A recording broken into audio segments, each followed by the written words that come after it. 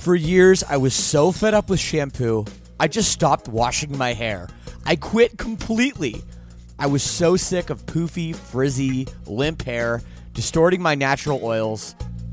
Until a few months ago, I found Modern Mammals, and it changed everything. And by the way, right now you can visit modernmammals.com and use code LSS for 10% off. So check that out. So look, I heard about this through the podcast, and before I agreed to advertise, they sent it to me, and I was reluctant. But let me tell you, I should not have been. This stuff is absolutely magical.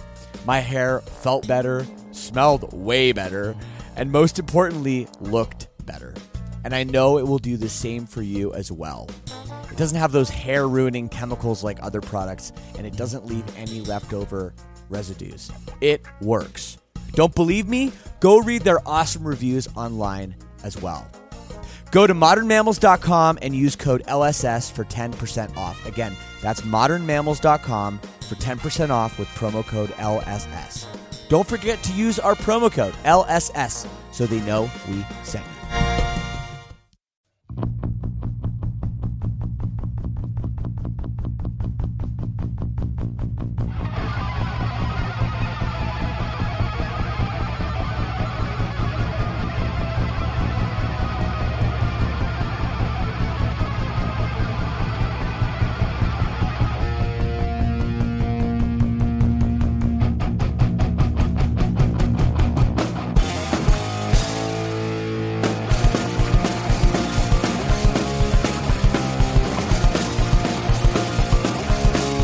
Hello, everyone, and welcome back to another episode of Lead Singer Syndrome. I'm your host, like every week, Shane Told. So nice to have you for a long overdue mini-series with one of the greatest punk ska bands of all time. Less Than Jake is here. We're doing it twice. 5 years I've been doing this podcast. How did I not speak to either Chris or Roger? I tried to speak with Chris like 3 years ago. We talk a little bit about that next week. But today we have Roger Lima, the bass player and lead vocalist. I mean, maybe sings less than Chris, but they both sing a lot in this band. And this is great. I mean, what a conversationalist this guy is. We had some amazing talks about you name it. The Guns N' Roses chat, I think, is my favorite part.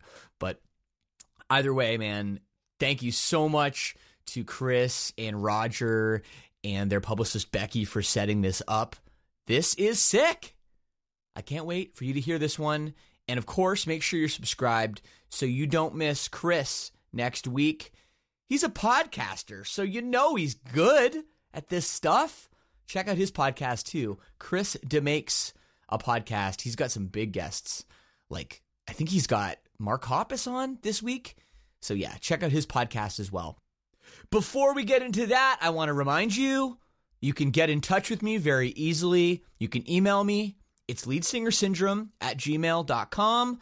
I read all of my email. You can add me to social media.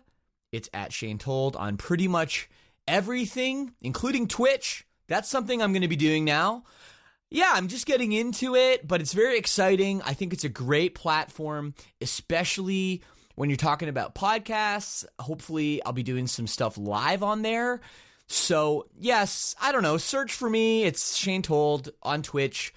There'll be more, forthcoming news about all that stuff, but I'm really excited to get started.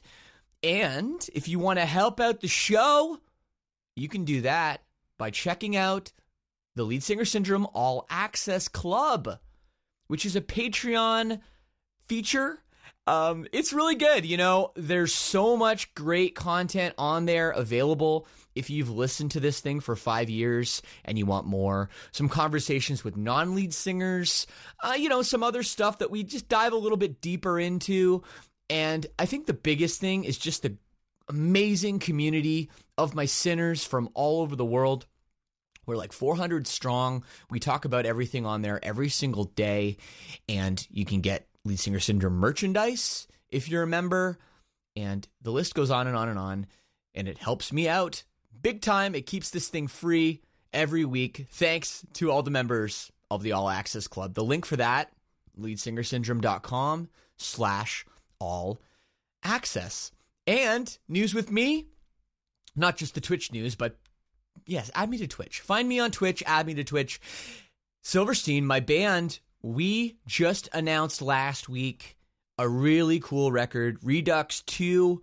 We're doing re-recordings and reimaginations of some of our deep cuts, some different songs, some of the fan favorites, and that's available for pre-order now. We've got some really cool vinyl bundles and everything over at silversteinstore.com. If you're in the US, there's also a Canadian store and an Australian store and a European store as well, actually. So yeah, Google those if you live in those regions, but check out the record.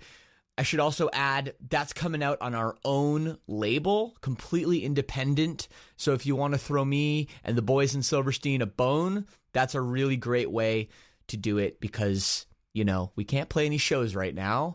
Luckily, we had time to do the record, but it is a very difficult time if you're a musician because our main source of income is like dead last in terms of coming back. I mean, I can't think of a worst profession to be in 2020 than being a musician, especially on the touring side. So, hey, it is what it is. We're getting by. We're doing podcasts. I'm having a lot of fun. Thank you so much for listening to this. And if you're an All Access Club member, you're my hero for like straight up. That sounds cheesy, doesn't it? But you really are making a big difference in my life. Well, I guess it's time. This is a really good one. And next week with Chris is awesome as well. So make sure you're subscribed. Here is my conversation with Less Than Jake, starting with bass player vocalist Roger Lima.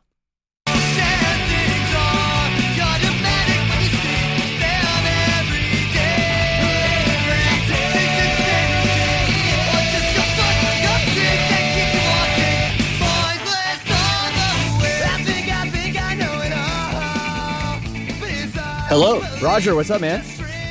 What's going on, dude? How are you? I'm really well. It's really good to talk to you.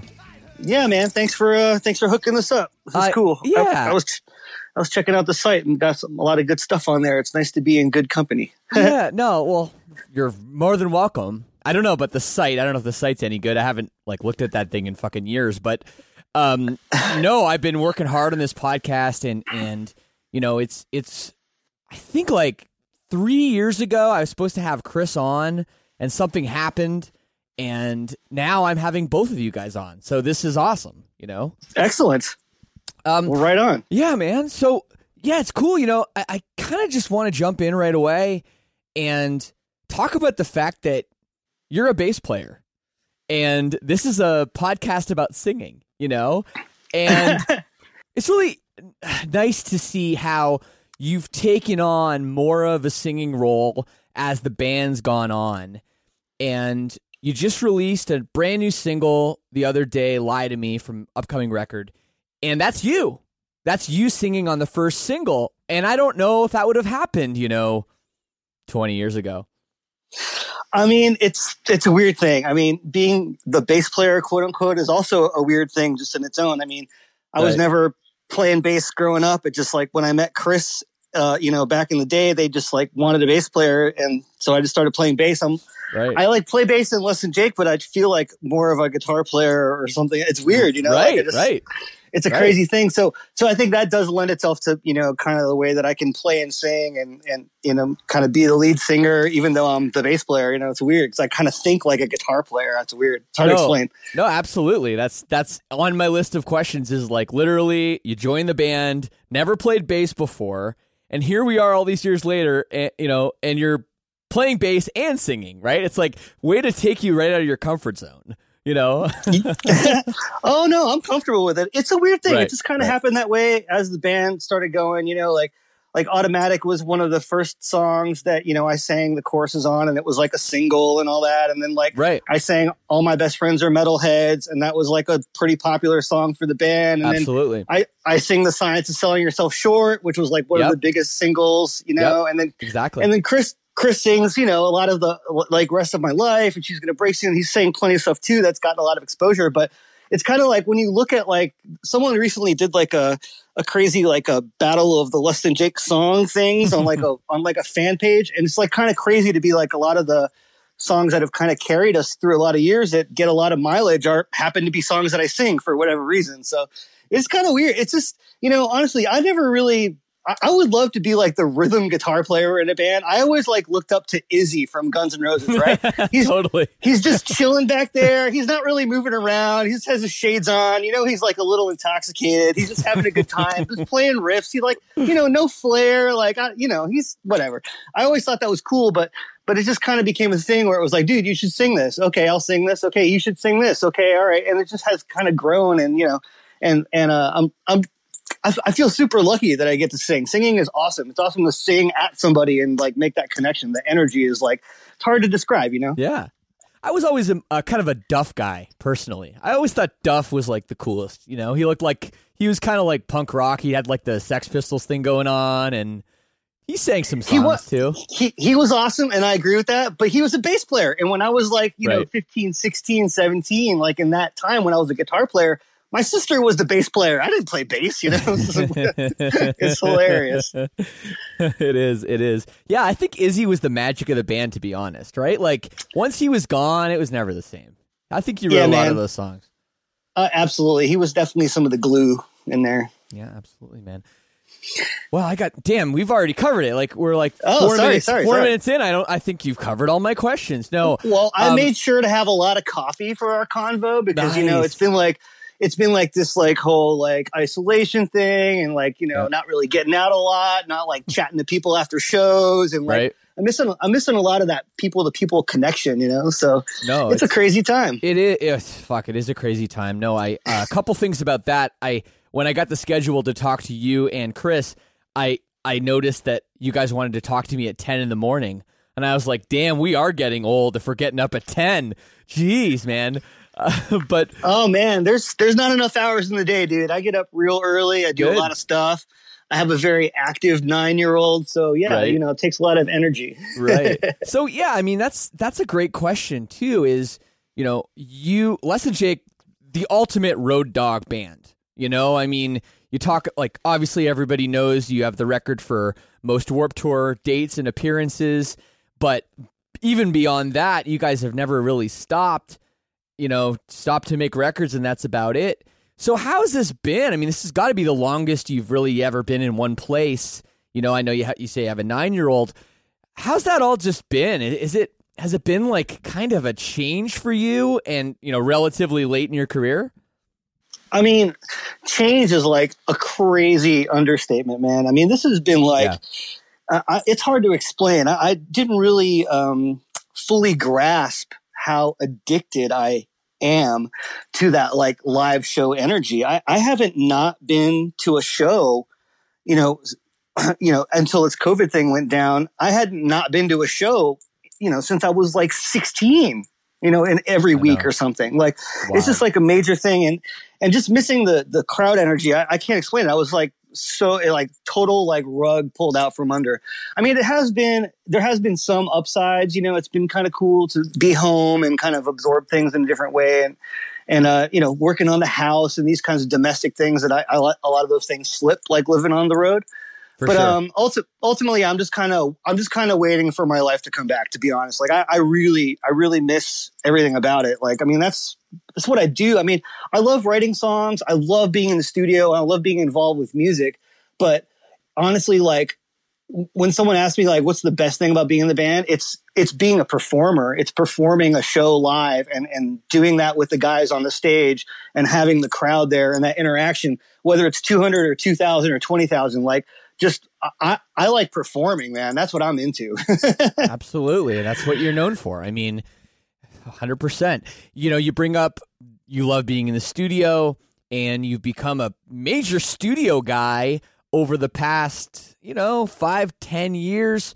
Obviously, producing the last Less Than Jake record and the new one, that's a big responsibility. I mean, it's not something that, you've got this legacy of a lot of really great records, and, I think, was it Howard Benson, produced, some of your legendary records. Like, that guy's no slouch. So how is it now taking on that role and also having to take on all the other roles that you already have in the band? Honestly, it feels extremely natural. Back when we were starting out and we did Losing Streak and Rockview and that, I was like a sponge at that time. I was like the guy absorbing as much as I could about the engineering and like the ideas. And when we did Hello Rockview with Howard Benson, I mean, I really did like study that dude and be like, wow, like the stuff that he's coming up with. And that was one of the first records that he had ever done on Pro Tools. Yep. And I was, I had a Pro Tools system way early on too. So a lot of that, like exploring the technology and kind of the process of working with the technology and what you can accomplish. Like I just kind of always latched onto that. And then as the band started kind of like getting into more records, it was like, I was like kind of doing the demos and we were kind of like pre-producing ourselves. And then it got to a point where, when we were going to do GNVFLA, like the record, the parts on the record, the production on the record is exactly the same as what the demos were. Like the demos were kind of growing up. Yeah. And when we went to make the record, we just kind of re-recorded the demos in a way. And then it just kind of, I just started buying more gear and we did those greetings and salutations things that came out on Fat. Yep. And that was kind of like the first things that I just like did myself with the band. And the TV EP is another thing that, I did myself. And then the trust kind of started coming in and the sound started kind of coming in. And, I always pass off my stuff to someone to do the mixing and all that kind of stuff. Yeah. And I love the producing and the editing and the recording and the getting the performance and all that. But when it comes to like mixing, I love passing it off to someone that I trust with some fresh ears.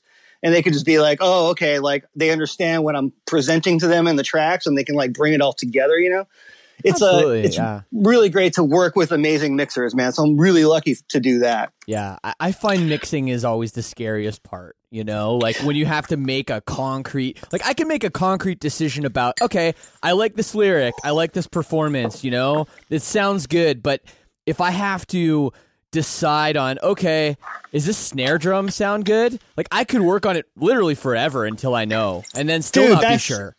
That's exactly what happens to me. I just kind of like get so sucked in and I get so like overthinking about it and second guessing and stuff that it's like way better to give it to someone else and let them kind of be like, how's this? And then you have like a fresher perspective. But really, no, it's not very quote unquote overwhelming, to like have that role. It's just kind of like I just kind of work with all the guys separately and together in a way. Like when it's drum time, Matt and I are talking about the drum fills and we're getting into the nitty gritty of what it's going to be. Is it a single kick? Is it a double kick? Is it this symbol? Is it that symbol? We get into that. And then when it comes time to do guitars, on the songs that Chris is playing on, it's like, dude, what's the strumming pattern there? How are you going to play it on the bass? How's it going to match together? And we're just talking about all the specifics and the horn parts, it's like, here's the horn part ideas. Okay, well, this matches. This clashes with the vocal. This note is kind of funky on this harmony. Like we I like dig into every little detail with everyone. And that's kind of like what being a producer is to me. It's like the attention to detail and just making sure that what's going on the tape, quote unquote, is like the right thing that feels right, that it's going to be something that you want to listen to over and over and over again. And that's kind of my philosophy on a lot of the records that I made, like the Suicide Machines record that came out this year. Like that was just so much like very specific. Like this is the vocal take. Like this is the one that's the magic. I can just hear that's what the record sounds like. And it's doing that on my own band is almost easier, man, because I kind of know. I'm like, dude, I've heard Chris sing for 25 years. I know when he's a little off. I know when his enunciation is a little shitty.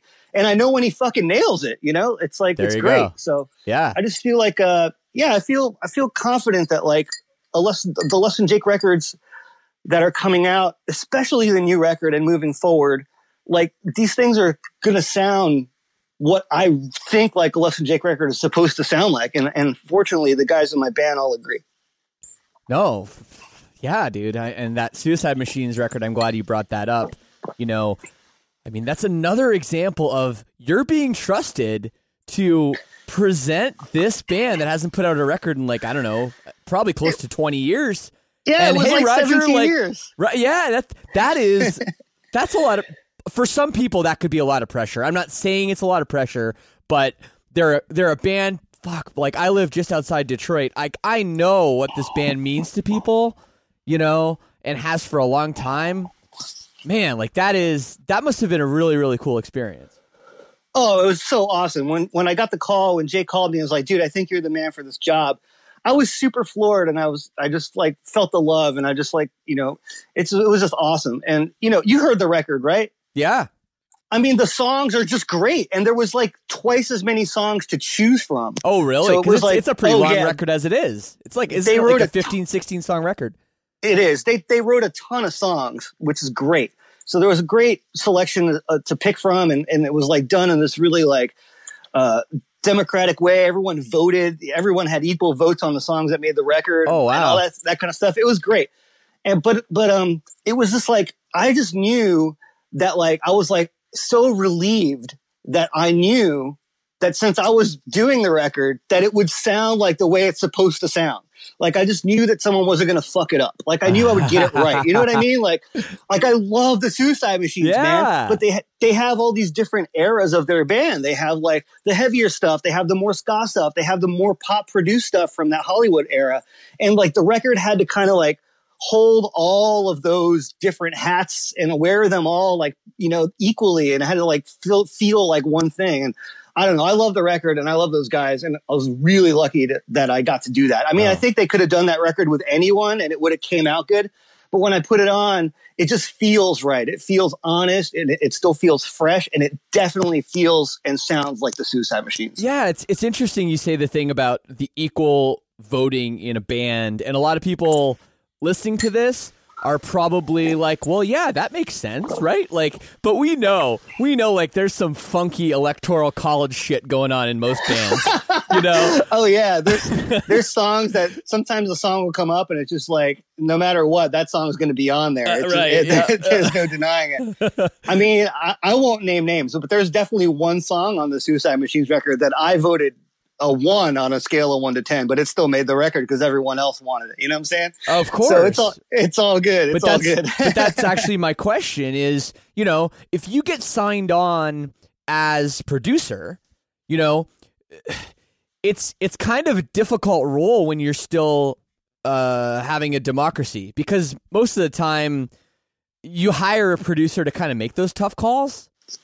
And when when that job, and I'm not trying to get all serious, like I can say this kind of shit because the record's awesome and you did a great job and all that, right? I would, if the record was shitty, I wouldn't say this, right? But it's true that you're hired for a job, and if you can't fully do that job, you know, that's a little bit of a scary place, because, you know, Roger Lima, that's your name, that's your career. I mean, who knows? Maybe we're never going on tour again, and you're going to be producing records for the rest of your life. I hope not. But, you know, that's still like, that's your namesake on the back of that record, you know? Oh yeah. Well, I've known the guys for a lot of years, and I have a great relationship with them. And, you know, I know that they have the skills, and it was, you know, like they can pull it. I mean, those guys are amazing players. So I didn't have any fears at all. I was just like, you know, once we get there, I'll be able to kind of be the captain on the ship in a way, and kind of like balance out the votes and just make sure that the shit sinks and the good shit floats to the top. You know, that's all you got to do, man. There you go. You just squeeze. You just go in there and you squeeze. You listen to every little section and you're like, is this as good as it could be? Is there anything rubbing? And that's what I do. It's like attention to detail and just that like micro examination of how music fits together. And there you go. I could talk about it for years. Absolutely. Absolutely. So I do love it, man. I do really love it. I mean, those guys, that was an amazing record, but it was also very, very fast. We recorded it in 2 weeks. It was a power session. Yeah. And then, but like the Mass Intruder record was more like a whole month. And like, I would say way more attention to detail and way more layers and like a lot more like, just like in the studio creativity and kind of spur of the moment stuff and like that kind of magic kind of thing, you know, like that record's. So I just love it all. You know, I like the quick and dirty stuff, and I like the like really in depth, like deeply produced kind of stuff. And I just look forward to doing more of it. You know, I kind of fishing around. I'm like, I love doing some smaller local bands and doing my band Rehasher, which is almost done with a cover record here is almost done. And, you know, like smaller stuff is cool, but like having something like a Mass Intruder or a Suicide Machines or something that gets some attention like that, it's just so awesome, you know, to like have people hear it and be like, oh yeah, this sounds great. Absolutely. You know, I didn't know that you worked. Was it the new Mass Intruder record? I've done the last 2 releases. I had no idea. I can't believe I didn't know that. That's crazy. The Mass Intruder 3, the one that came out. Yeah, that record is great. Those guys were amazing. I love that band. And I did the EP before that as well, which was pretty fun. Yeah, right. No, they're one of my favorite bands. Like, I think I was in like fucking Spain or something where, you know, we didn't have like, we did a fly-in show and they had this like guy driving us around, and all he did, like, this is like right when the Mask Intruder MI record came out. And I was like, this record is amazing. This is like the best pop punk record ever. And it's got this like overarching concept of a band. I was like, fuck. And they became one of my favorite bands. And I did not know you worked on the new record, which is also awesome. Thank you, man. Yeah, they're great. I love those guys. Real creative. And again, it's like I really get along really well with Blue in the studio situation. And it's been a lot of fun. I'm really happy to have those experiences. Great guys. Do you call him Blue? Like, is there a weird non-disclosure agreement you have to sign? Because I still don't know who the fuck those guys are. Yeah, I think that's, you know, people don't really need to know their real names. I think that just takes away from it. No, but totally. Yeah, I'll tell you a real funny Mass Intruder story though. We were recording this one thing, and there was like this one backup vocal, and Green was like singing this backup vocal, right?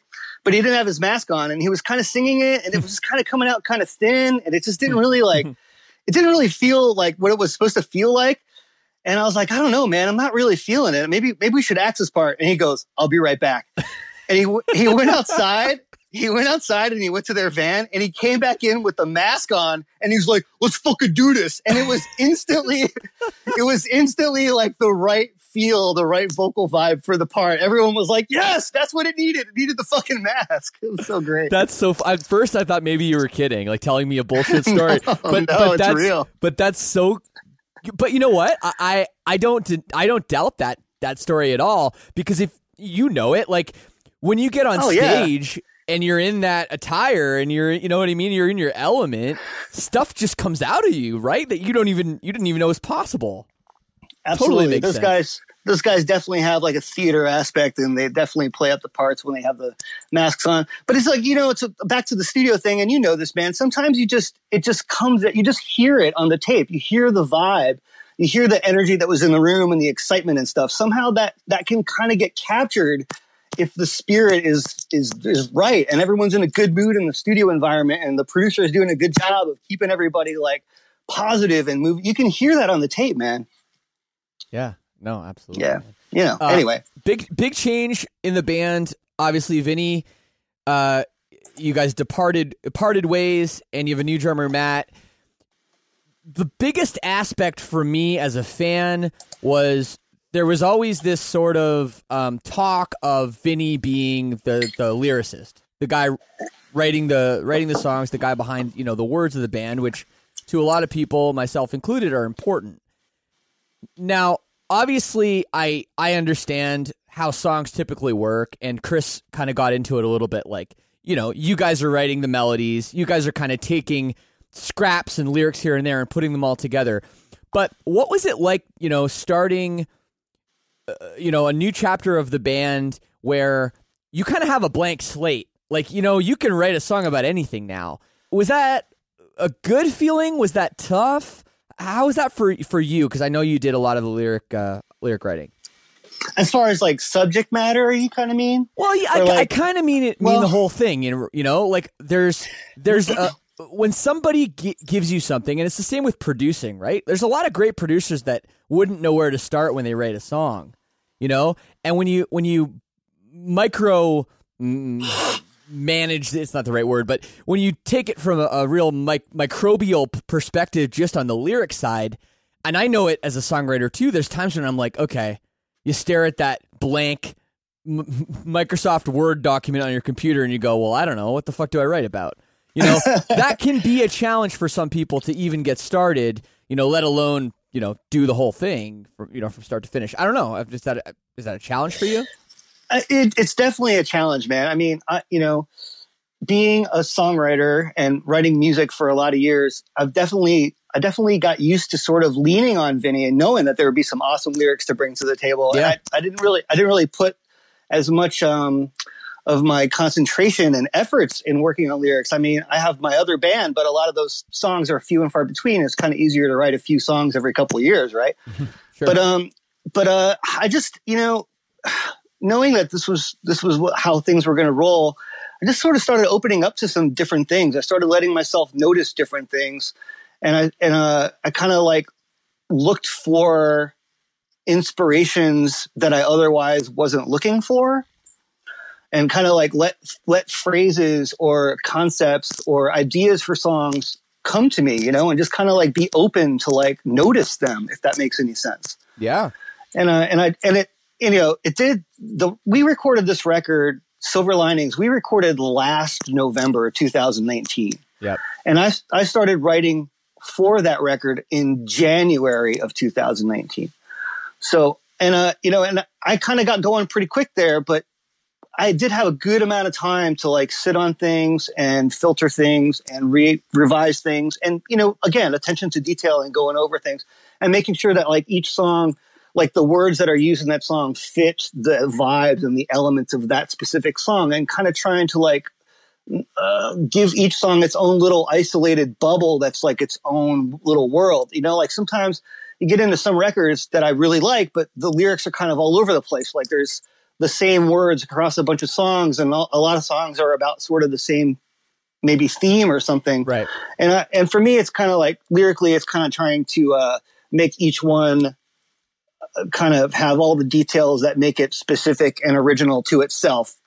You know what I mean? Absolutely. No. But it's definitely a challenge, man. I mean, and I feel like, but it's like, I also had like some confidence built up, because like Automatic, for example, like that was a big Less Than Jake song. Yep. And the song goes, I think I know it all. And then there's some more words, right? And then it says, I think I know it all. And then there's some more words, right? Well, even though that wasn't, well, there is. Right. But what I'm saying is in 1997, I think I know it all. Those were my words. And then Vinny filled in those other words and wrote the bridge and wrote the chorus and built up from that. But I was kind of like, because that worked and that stuck, and little other phrases like that throughout the history of the band that stuck and worked, I kind of was like, no, we can do this. We're like smart dudes. Everyone has been writing songs on their own for years. And I felt, the confidence between Chris and JR, who also, contributed a lot of lyrics on this record, and Buddy and Matt to bounce things off of. Like I felt pretty confident that, we would come out of the other side, with like feeling strong and feeling confident about singing these words and putting these words on a record. And I still definitely feel that way. There you go. I love that. I love that response. Damn, that was honest and insightful. Dude, it was really good.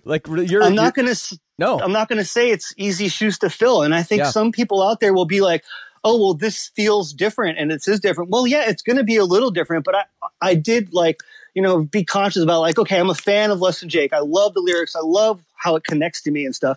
And I tried to be like, is this providing me with that same connection? Does it feel that way? Like Less Than Jake has to do that, right? The lyrics have to feel a certain way that connect you to the words and connect you to the meaning and the purpose and the story and stuff. And I'm serious, man. Like, this was effort. I was like, yeah, this feels right to me. This feels like a Less Than Jake record, lyrically, spirit, like the connection part. Well, I've heard the record, and I completely agree with you. And it's you bring up Automatic, and from Losing Streak, and a song like Bill, which is about Bill Stevenson. Those lyrics are so Losing Streak, like all the different name songs, like, Jen or Johnny Quest, or, all like this. I was like, this fits in just like it could have in 1996 or 1997, whenever that album came out, Yeah, man. It totally. really did work. it's like the Jay Frenzel kind of song where we had a song about Jay from Frenzel Rom. And right. like, it's like we had, you know, like that song Mark Cruz about our friend Mark Cruz, and, you know, all those kinds of songs where it kind of takes up that role in the band of that song. No one else has heard it, so I don't want to give it away, but yeah, that's a fun one. I guess I'm spilling the beans a little bit, but that's kind of the point when they send me the record. That's great. That's great. Talking about the old days a little bit, I talked about this a little bit with Chris, but I heard of you guys for the very first time. It was Warped Tour in 1997 in London, Ontario. You guys were playing on the back of a flatbed truck, and I was there. I went there with my friend. He's my best friend in the world. His name's Brian. He plays bass now for that band, a Wilhelm Scream. Oh, right on. I know, Brian. Yeah, he's a banging bass player. But I got to say, man, that day changed our lives entirely. You know, our first Warped Tour, and like I remember seeing like the guys from Lagwagon walking around, and like there was so much insane shit for like 16-year-old kid to see. But I'd never heard of your band before. Bry bought your CD, Losing Streak. We listened to it on the car ride home, and that album, I think literally, I'll speak for him a little bit, changed his life, you know, like the bass playing and Automatic and the whole record and all that. He became an amazing bass player. But, you know, going back to those days and remembering it, did you kind of know at all that you were going to have this impact on people? I really didn't. No, I don't think I knew that, man. I'm kind of like a live in the moment kind of person. And I was just, you know, I was enthralled with like the scene and like what was going on with sort of ska punk and like, you know, like that sort of movement at that time in a weird way musically, like this stuff was popping off, and I was just kind of like living it. I definitely, you know, put in all I could at the shows and like, you know, played as aggressive as I could and put in all my energy and that kind of thing. But I didn't really think about the longevity of things at that time. You talk about that time and living in the moment and not really understanding that there were people like me and Brian in the crowd that were going to be forming bands based on you guys and everything later. And you definitely didn't think that, hey man, in like 20 whatever years, you're going to be doing a podcast with this guy talking about this shit. You know what I mean? Like nobody saw all that coming. But, you know, for you guys at that time, it was a little bit different because that record was out on Capitol. You know, it was a major label. It wasn't like Johnny's Backyard shitty fucking punk records put it out. There must have been a little bit more there. You know, I've heard you talk before about Capitol Records and how your mom wasn't so mad at you anymore because you had some money in your bank account. You know what I mean? Like there was a little bit of a different thing going on there because it's very cliche and probably honest for most bands to say, oh, we fucking started, we didn't know it was going to happen, and we just like rode around in the van, and then like one day we were really big. But like you guys, it was a very strange and very different career path. Yeah, I wouldn't say, you know, like we were shocked or whatever. I think, you know, we were scheming that we were, you know, looking to get signed, and we wanted to be on a national level. We wanted to be able to play shows in California. We wanted to, you know, open for Rancid and these bands that we looked up to at the time. Yeah. So we had our own ambitions of like, you know, how we wanted to make a name for ourselves and get out there. And we just put in a lot of the work. So it was pretty gradual, you know, sort of from our perspective, but not really, man. We were doing one tour, you know, playing backyards, and then pretty soon, just 2-3 years later, then we were on tour with the Descendants. You know what I mean? Like, yeah. So I was kind of just like, wow, like it's happening fast, and you know, we're in the moment, and I just felt lucky, and we were just living. I was just partying, you know, we were having a great time. So we definitely put in the work, I think, and we definitely wanted to get out there and play to a lot of people and get our music played and like spread our energy and all that. But yeah, I definitely never thought, you know, 20 years later, like exactly where things would be sitting, because you never know. I mean, we always talked about like, man, you know, like Bad Religion's still together, you know, NoFX is still together, and it'd be like, well, we can't break up until Bad Religion or NoFX breaks up. You know what I mean? It's like the idea of being like Pennywise, like a career band, you know, that was always really appealing, but it wasn't like, it didn't never get down to like the details of what things would be like a decade later. No, of course not. And that's really funny that you bring that up, because, you know, with my band, I've been quoted a few times as saying, I just want to be the Bad Religion of emo. You know, that's and we're on album 9. I think we got a long way to go to catch up with Bad Religion. But, you know, you bring up that, and at the time, like when I think of hardcore, you know, because that was more what we were trying to do. Like the only band that I would have considered that at that time, like Lifers, was like Sick of It All. And at the time we started, they'd only been a band for like 15 years. And if we go back to like 97, NoFX had been a band for like maybe 10 years. You know, right. So like now we're talking about Less Than Jake being a band for almost 30 years. And I hope you have something big planned for the 30th anniversary. I'm sure you do.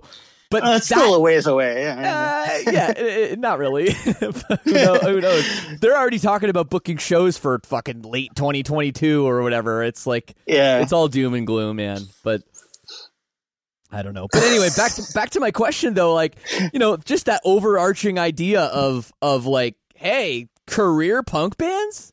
That was something there was a few of them, but now looking back, and you guys are one of them. It's kind of mind blowing. It is, man. But like, dude, it was there. Like, you know, I saw Green Day play when they were still touring in a bookmobile. They played like at this record store in Gainesville for like 40 people, and then they played a venue that night, and there was like maybe 300 people there, and 400 maybe.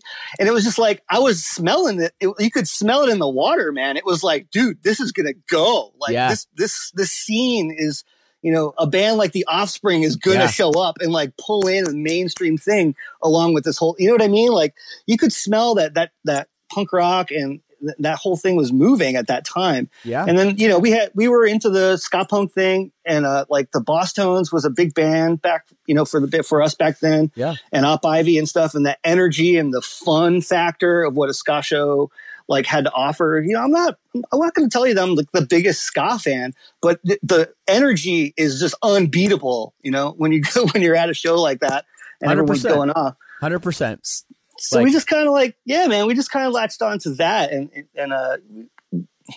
that was just it was hard to not get into that scene at the time. You know, living in Gainesville and being the kind of guys that we were. I love it. You bring up Green Day and The Offspring. I have them on my little list of questions too because of the time frame. You know, you guys starting out and getting signed, and that was when everyone was looking for the next Green Day. And not to say that they thought you were going to be or whatever, but it was undeniable, you know, what was happening. And for me at the time, I was like 13, I guess, when Dookie came out, and then Smash, you know, came out like the same year. Those records were life-changing for me. Before that, it was all Guns N' Roses and Metallica, and that, you know, switched me over, and that's when I learned about all the punk rock bands. And yeah, I'm glad you brought those bands up.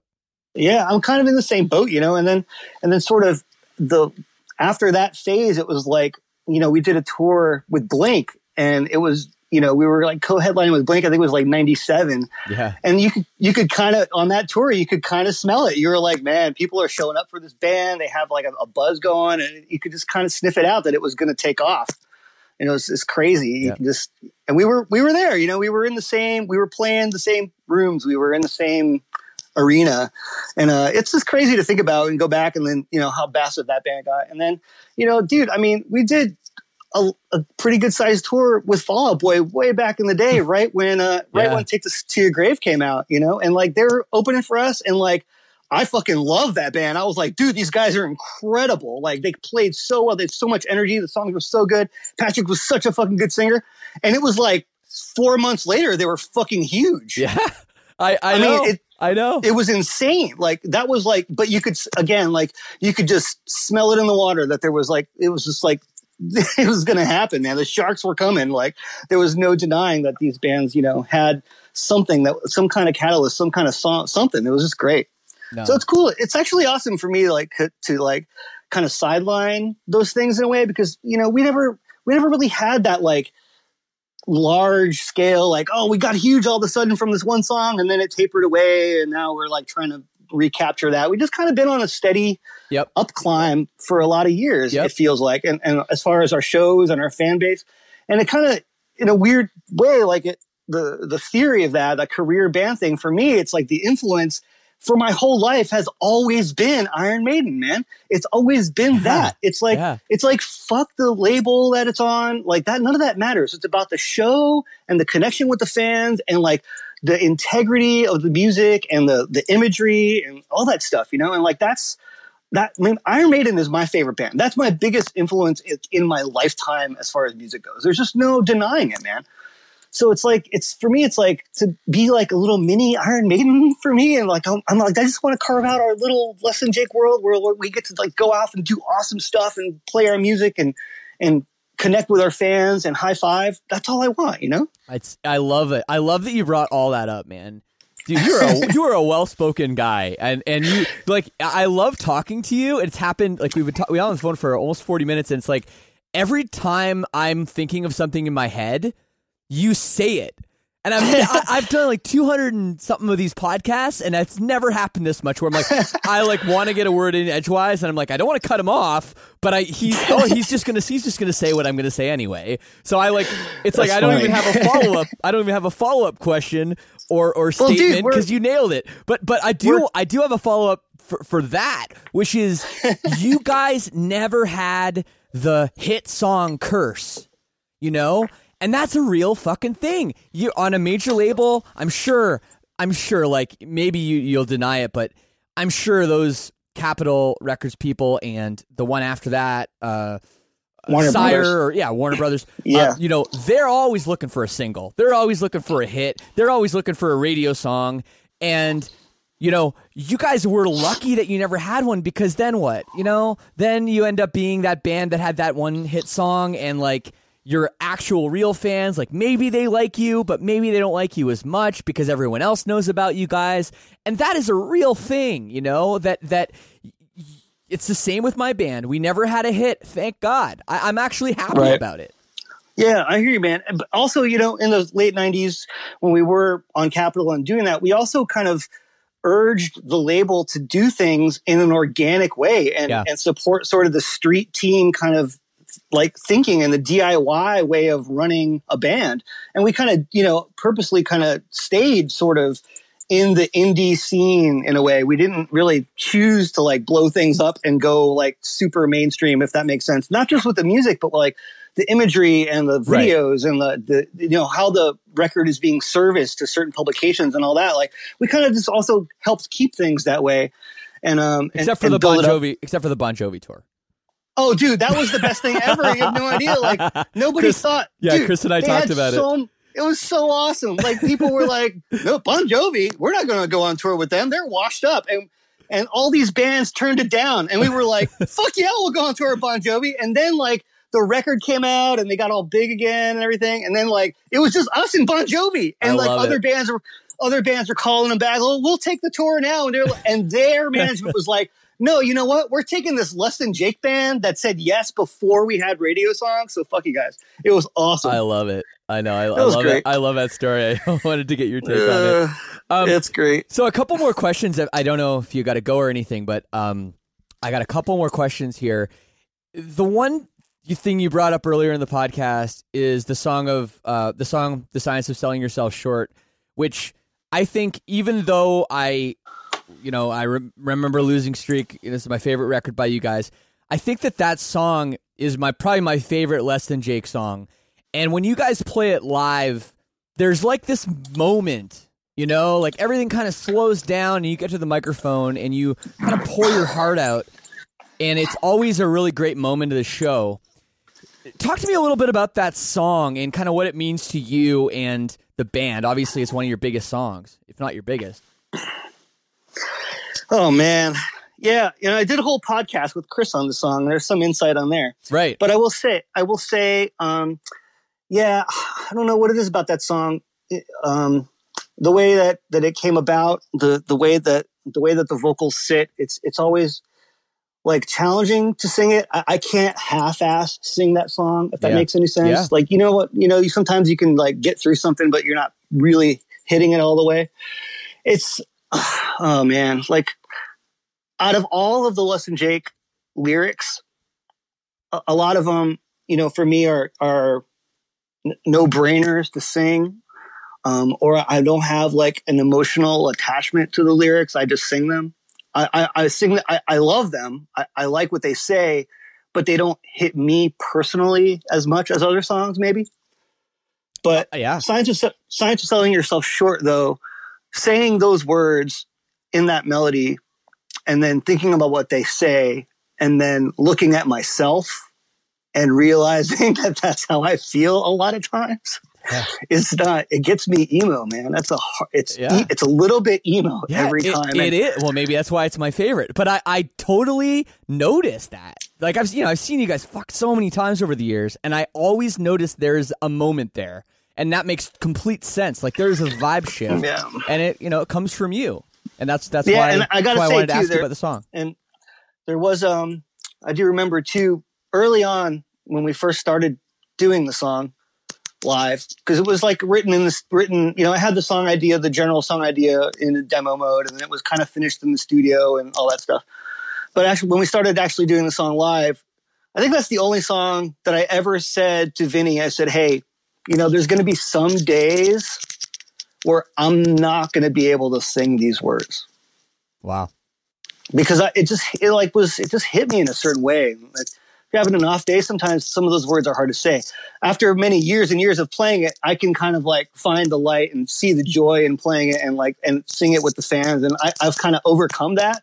But when it was first a song, it was kind of like, man, this is kind of hard to say when you're not feeling that upon yourself, Yeah, no, that's some real shit. And it's true. It is, man. It's true. It's amazing how many songs can even be emotional or can have words that for a lot of fans could be really heavy or dark or whatever. But maybe to you, that one's like, it's fine. I can get through that one. And then there's other ones that for some reason, it's just this weight, and it doesn't matter how many times you sing it, it's there. And I feel the pain, your pain in that song, man. Thanks for sharing that. Yeah, man. I mean, dude, music is real. You go see a band play. There's an energy exchange there. They're not faking it. Even if they're not great musicians or you don't know the songs, they're pouring it out up there. And you know what I mean? If you can find that, if you can like pick up on those vibes and relate to them, then that's what it's all about, man. That's like why music is a thing, man. We need it. We need that. It's like another level of communication. It's fucked up. Yeah. So true. Yeah. So I got a fan question here, and I kind of interested in this one too. The fan question says, "You're from Brazil. Kind of wild. How I've never known that, and I've never heard you talk about it. What was your early life like, and how did you get into punk rock?" That's the question. Well, I'm Brazilian. My parents were both from Brazil. I was born in the States. Okay.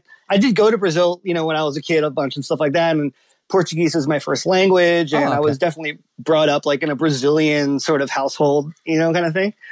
But so let's see. Yeah, I was born in the States, and we moved around a bunch. When I was living in New Jersey, my uncle was in a band in New Jersey in the late 70s. So I was exposed to, my mom was a huge music fan in general, but I was exposed to like band practice in the basement. Oh, cool. When I was 8 years old. Yeah, so it was like normal. Completely normal thing. You know, like, oh yeah, there's a band practicing in the basement. Oh, they're playing a show. That's like not been weird ever for me. Wow. So I kind of grew up with that. And I was into like, like, I don't know, like AC/DC and Deep Purple and like Van Halen, rest in peace, Eddie. And like, like all these kinds of like that late 70s, early 80s like stuff. And that's what I was like started growing up on. I had my own copy of Number of the Beast when I was like 10, Awesome. So yeah, I just started with the heavier stuff. And it's really because, my uncle and my mom like listened to all that, a little bit of everything. And my uncle was definitely like a rocker, drummer. So I grew up playing drums. So yeah, I played drums when I was little, and then there you go. Just kept, that's music. That's typically the questions we start with when we do the podcast, but maybe I like it at the end. It's nice at the end. It's nice at the end. Yeah, I guess so. When fans comment on Instagram, "Come to Brazil," You're like, yes, I will. That's fun, my man. motherland. Eu adoro os Brazuca, cara. É demais tocar no Brasil. Less Than Jake vai voltar no Brasil o ano que vem ou ano depois. There you go. Do you guys play? We'll be there. Do you guys play down in Brazil often though? Seriously? We've done a few tours down there, and it's a fucking madhouse down there. It's awesome. It's a good time. I love the eats. I love the hangs. I love the energy. It's crazy though. It's crazy. It's a little scary, to be honest. Yeah. It's like we've done it quite a few times, and it's the only place I've had my passport stolen. So shit. I'll give the honor of that one to Brazil. But no, it is like if you like I've been told, like I remember I was meeting up with like some Brazilian like friends I met in it was like I think it was Sao Paulo and I'm like, oh, okay, yeah, where's the place? Can I like Uber there or like walk? Like what, how do I get there? And they're like, oh no, we're like going to come get you. And I'm like, no, it's like, I looked it up on my phone. I'm like, it's like 3 blocks. I'll be fine. They're like, okay, okay, walk, but like, don't take your phone out of your pocket. Like leave your phone. And I'm like, what? Like, really?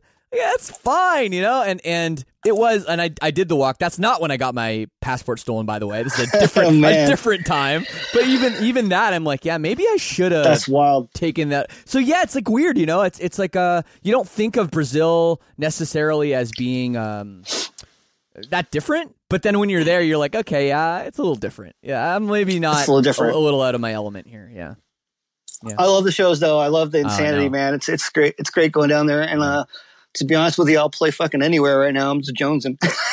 Big time, dude. Big time. Well, before I let you go, anything else to tell the people? Anything else? I mean, you have some new Rehasher songs out. People should check that out. What else? Yeah, a couple Rehasher songs this year came out. Working on a Rehasher cover record, but I think I'm going to just like, it's pretty much done, but I think I'm going to hold off on it until like maybe January. Cause like kind of just leave the air clean for this Less Than Jake stuff. There's some Less Than Jake stuff coming up this year, man. We're going to try to do a few things to promote the record and, step into the live stream situation here. And, I think fans that tune into whatever we end up doing with that, I mean, it's already planned, but yep. I just don't want to give it away. Yeah. I think it's going to be, it's going to be like one of our weird tours. Like we would do a weird tour and it's like the Price is Right tour, or we would do, you know what I mean? Like a theme thing. Well, the live stream is going to be no different. It's going to be Less Than Jake. So I'm really looking forward to like just getting to play and, even though it's going to be like in a studio kind of setting,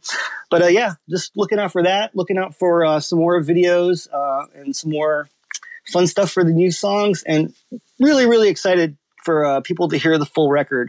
I think that the reaction to the single has been, better than I can imagine. And I know that there's so many little like gifts in this record of awesomeness that our fans are going to love. I just know it. I just know there's good stuff in there. Well, I'm super, super excited. I think Lie to Me is a great song. I don't think it's the best song on the record. I think there's a lot of better songs on there. And I hope people, this isn't the kind of record where like, oh, this is like the only good song, so they're going to release it as the first single. No way. This is a deep record with a lot of really good songs.